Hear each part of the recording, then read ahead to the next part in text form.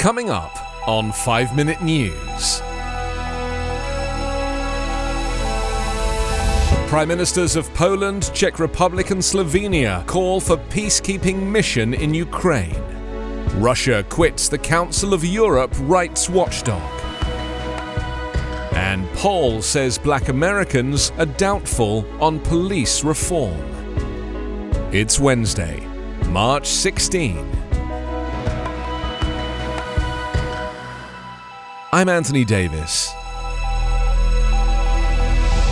The leader of Poland's ruling party said on Tuesday that an international peacekeeping mission should be sent to Ukraine and given the means to defend itself after meeting Ukrainian President Volodymyr Zelensky. Jaroslaw Kaczynski made his remarks after he and the prime ministers of the Czech Republic, Poland and Slovenia arrived in Kiev in a show of high-level backing for Zelensky, who briefed them on the war with Russia.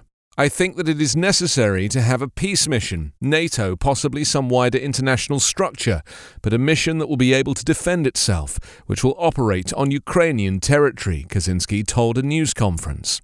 It will be a mission that will strive for peace, to give humanitarian aid, but at the same time it will also be protected by appropriate forces, armed forces, said Kaczynski, who is seen as the main decision-maker in Poland. Russian airstrikes and shelling hit Kiev on Tuesday, killing at least 5 people, authorities said, as invading forces tightened their grip and the mayor announced a 35-hour curfew. Polish Prime Minister Mateusz Morawiecki, Czech counterpart Petr Fiala and Slovenia's Janez Janša, who all travelled by train, were the first foreign leaders to visit the capital since the invasion last month. Zelensky, noting that many ambassadors had left Kiev, said the visiting leaders were not afraid of anything and are more afraid of our fate, and thanked them for their support.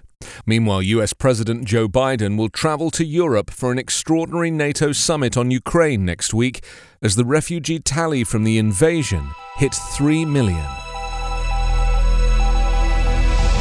Russia has quit the Council of Europe, the continent's leading human rights watchdog, preempting an expected expulsion over its attack on neighbour Ukraine.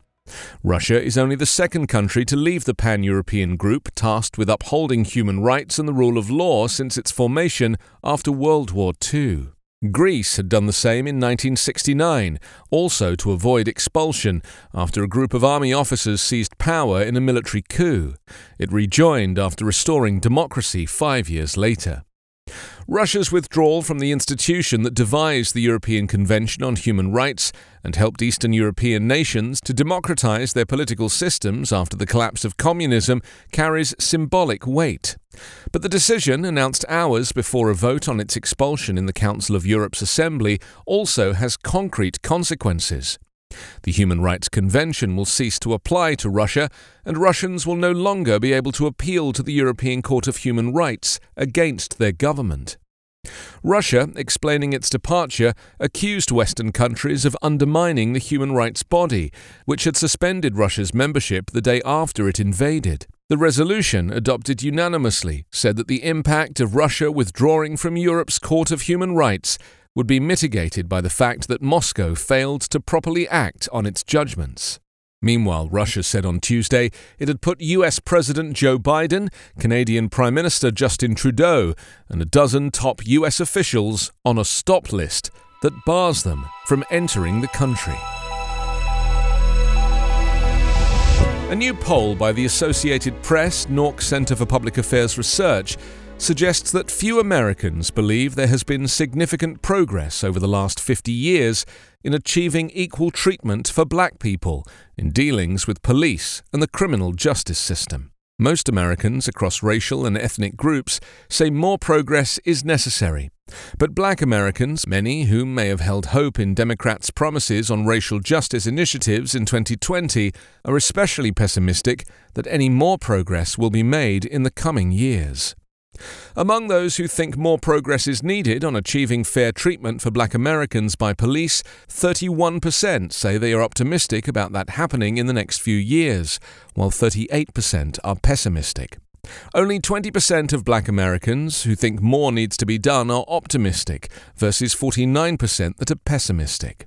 The AP NOC poll results reflect what some criminal justice advocates have warned elected leaders about for more than a year, that unless something definitive is done soon to begin transforming police and the criminal justice system, it could become more difficult to mobilize dissatisfied black voters in the midterm elections. And already, Democrats' pivot to the center on racial justice issues has given advocates pause. During his first State of the Union address earlier this month, President Joe Biden said the answer to reported rises in violent crime is not to defund the police. The answer is to fund the police with the resources and training they need to protect our communities, Biden said, in remarks that have been seen as a clear disavowal of some Black Lives Matter activists' rhetoric.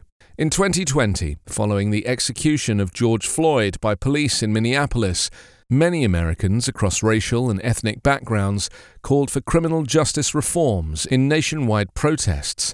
On Capitol Hill, consensus on reforms via the George Floyd Justice in Policing Act has not been reached nearly 2 years later. You can subscribe to 5 Minute News on YouTube with your preferred podcast app. Ask your smart speaker or enable 5 Minute News as your Amazon Alexa flash briefing skill. Subscribe, rate and review online at 5minute.news. 5 Minute News is an evergreen podcast covering politics, inequality, health and climate, delivering independent, unbiased and essential world news daily.